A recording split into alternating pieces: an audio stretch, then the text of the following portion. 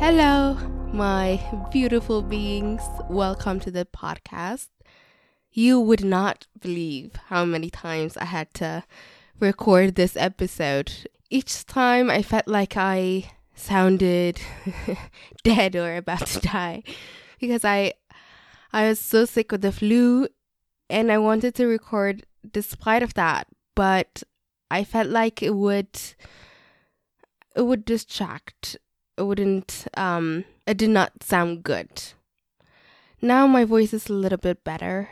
It was not, I don't know if I can say it was not konoroma. It was just a normal flu, but yeah. Anyway, I have been reading this book. It's called Bittersweet by Susan Cain.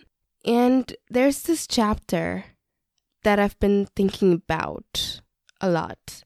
At the beginning, with the title of the book, it did not sound very interesting to me. I was not really compelled to read it, but I know Susan Cain from her first book, and I know that she was such a good writer.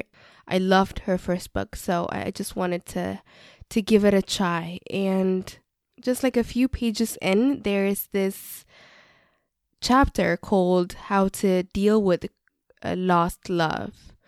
And it's about how to deal with heartbreak, and not in terms of how we normally think about it. When you think about heartbreak, people usually think about either breakups or somebody dying or like a huge loss. And those are losses and causes for heartbreak, but she dives into the complexity of losses and heartbreaks and the people they turn us into. And I found it to be fascinating and thought-provoking. I just read it like very fast the first time, and then I went to the next chapter, and I couldn't stop thinking about it. So I went back and read it again, and I was like, wow, okay. So basically, I wanted to tell you about that. So she starts the chapter with her mom picking her up from kindergarten, and she had this red hair that was like a halo around her head, and little Susan looking up to her mom and thinking that she probably had the best mom in the world because she's always ready to give her all the love she needs and unconditional attention, and to discuss all the matters of school and kindergarten life and how that evolved as she grew older. And as she grew older, her mom wanted to cherish her with all the love that she's got even as she got older. And how that looked like is a lot of what seemed like controlling. Because if you know, if you want to shower somebody with all your love and keep you under your sight and keep them safe by, having them always on your arm, then it's a lot easier when they're babies, because young children and babies depend 100% on you. But as they grow older, especially in the teenage years, children like to experiment, and they are more influenced by their peers. They want to do the things that other people do, and learn by themselves, learn about the world and learn about themselves. This kind of freaked out Susan's mom. To give a little bit of a background on the mom, they were a Jewish family, and Susan's mom, she grew up in a home where her mom was sick her entire life. And I don't know if you can imagine that, but that makes a child very scared and full of shame. It makes you wonder what you could have done to have that, because children usually take responsibility for anything that happens in their life. when something bad happens, it's because of them. If the parents divorce, they would wonder if it's them. And she wondered also as a kid if she had done something to make her mom so sick. And that made her a lot anxious. Also, she grew older. And it's not like she had one part of the parents, her dad, very well and caring, because her dad had also lost his entire family to Hitler, and her entire life he was also drenched in sorrow, and that had affected Susan's mom a lot. As she grew up and had her own child, she wanted to keep her safe. Because most of us don't deal with what happened in our childhood and how our childhood affected us. So she just acted from her instinct, and her instinct was to keep her safe by keeping her under eyesight and under control at all times.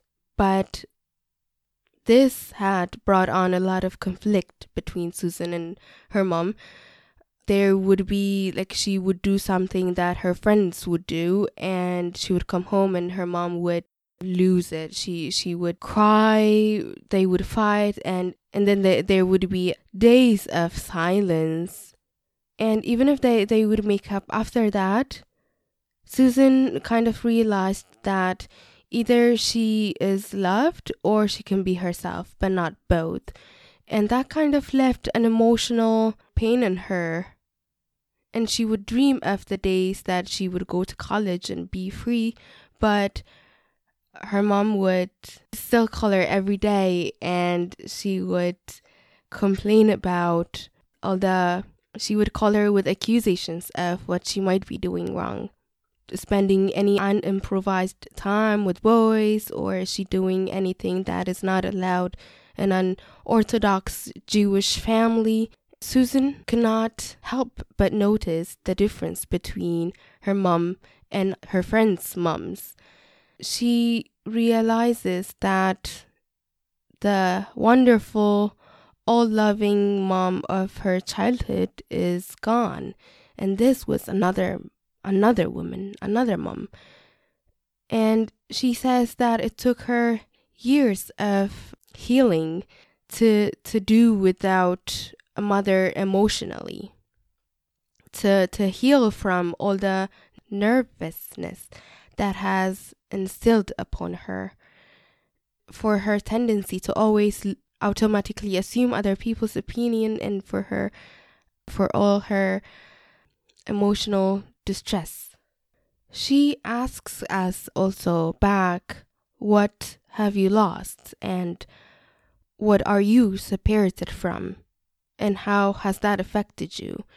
Even if sometimes it is hard to notice how our separations and losses affect us and affect our psyche and the way we go about the world.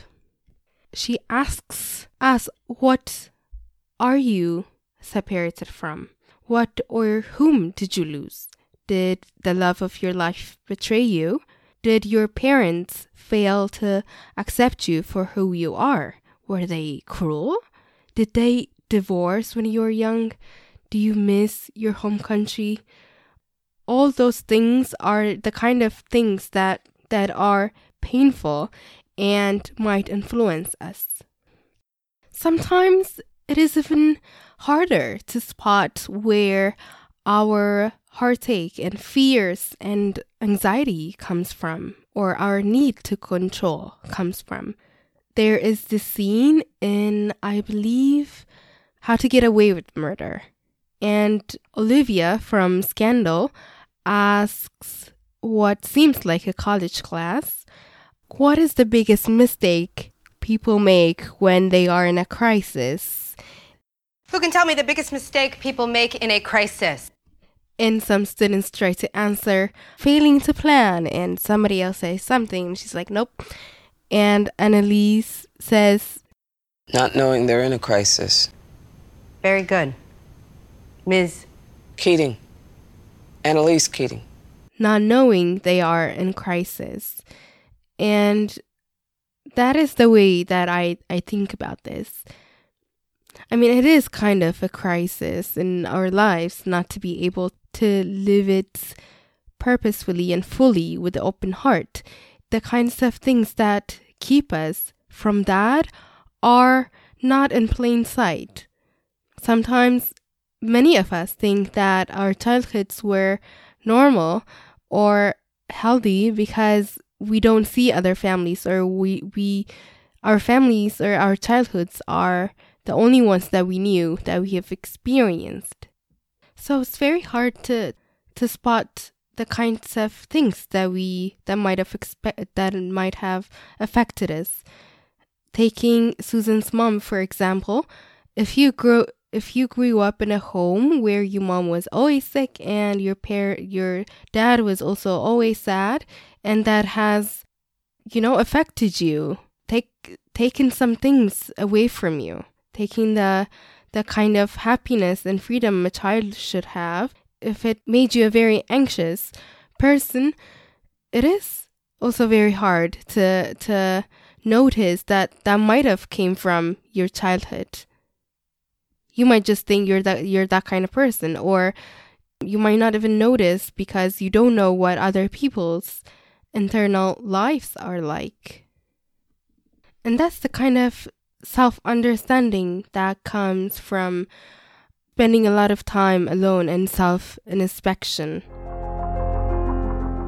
Everyone would experience some sort of loss at some point in their life, if they have not already. And if we do not deal with the loss in a healthy way and purposefully and honestly, if we hide it or if we try to escape over it, then we become the kind of people that have anger all the time, or try to control everything, or have very big anxieties. And if we learn to deal with it, it is the source point of purpose and meaning and creativity and a life full of connections. So how do we deal with it? The first thing that she suggests in the book is acceptance.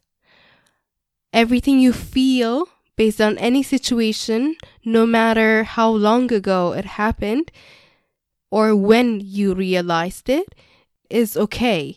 And very unhelpful thoughts like, I should have gotten over it by now, or I shouldn't really feel like this, or I should man up, it does not matter, or other people go through much worse stuff, so I shouldn't be feeling like this. Invalidating feelings are not very helpful.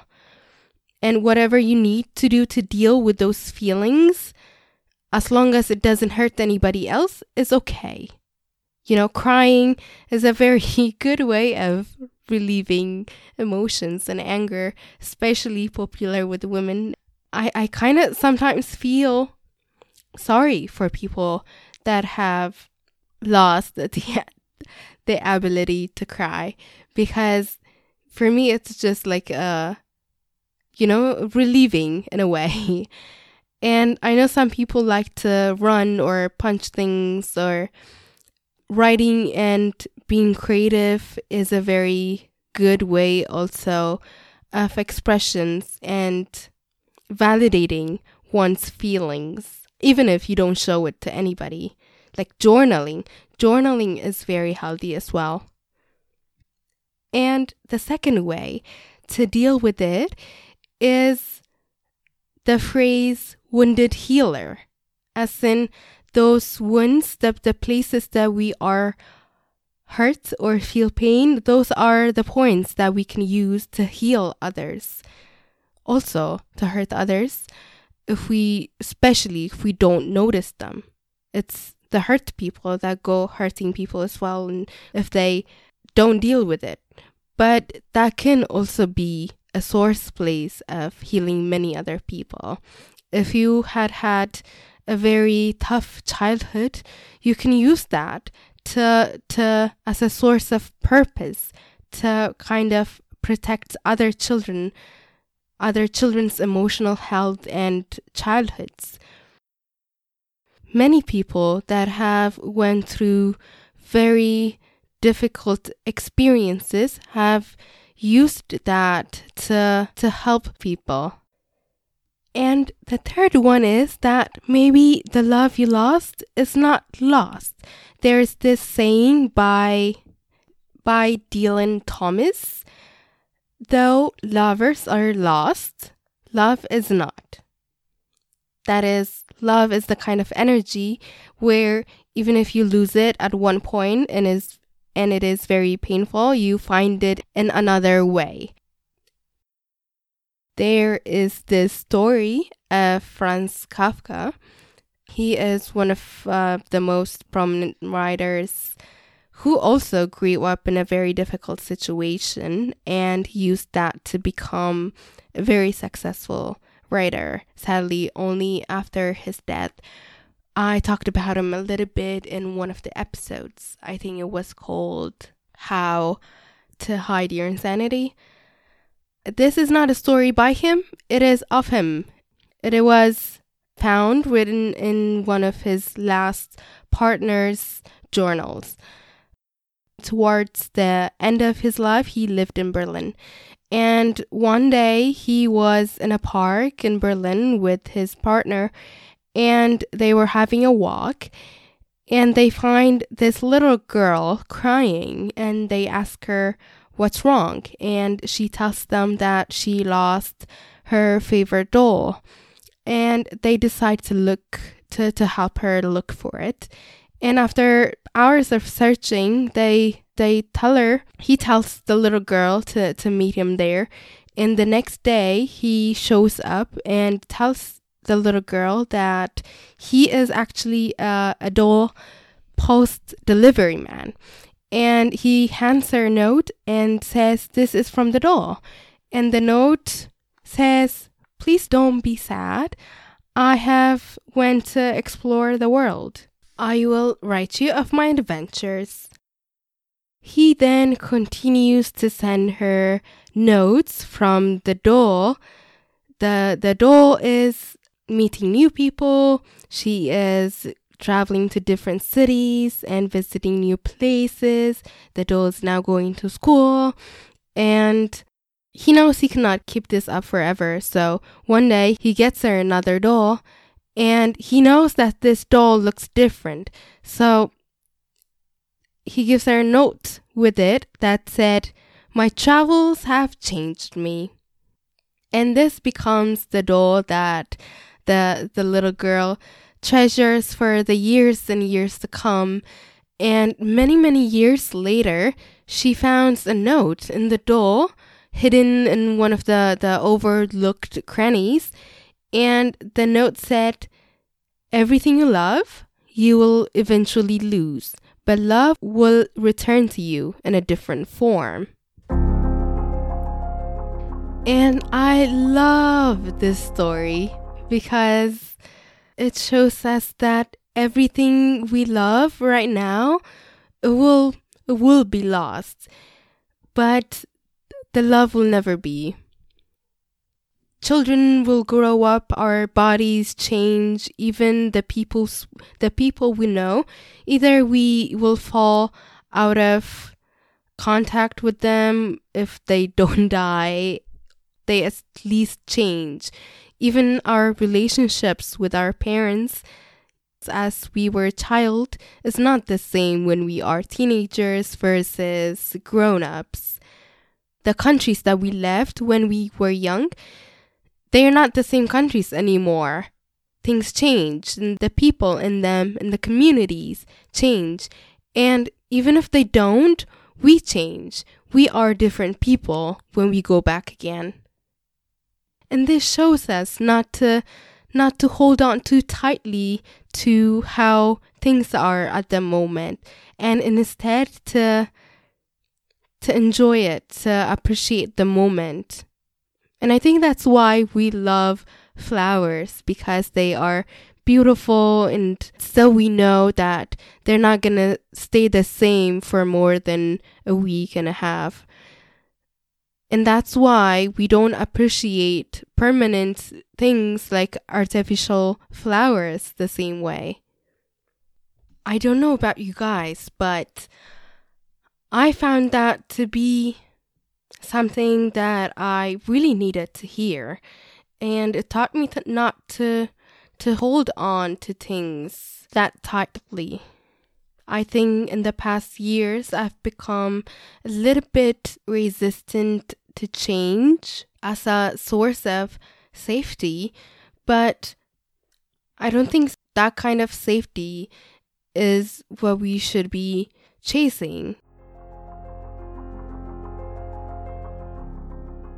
I think my sick voice had enough speaking for today. Thank you so much for listening, and I'll see you next week. I don't know about next week. Sometimes it's difficult to upload every week because with a full-time work, I didn't want to rush on uploading and instead focus on quality. And even if I want to think about a topic a little longer, I want to give myself that time. So definitely consistently, but maybe not every week. Again, thank you so much for listening. It means the world to get your time, and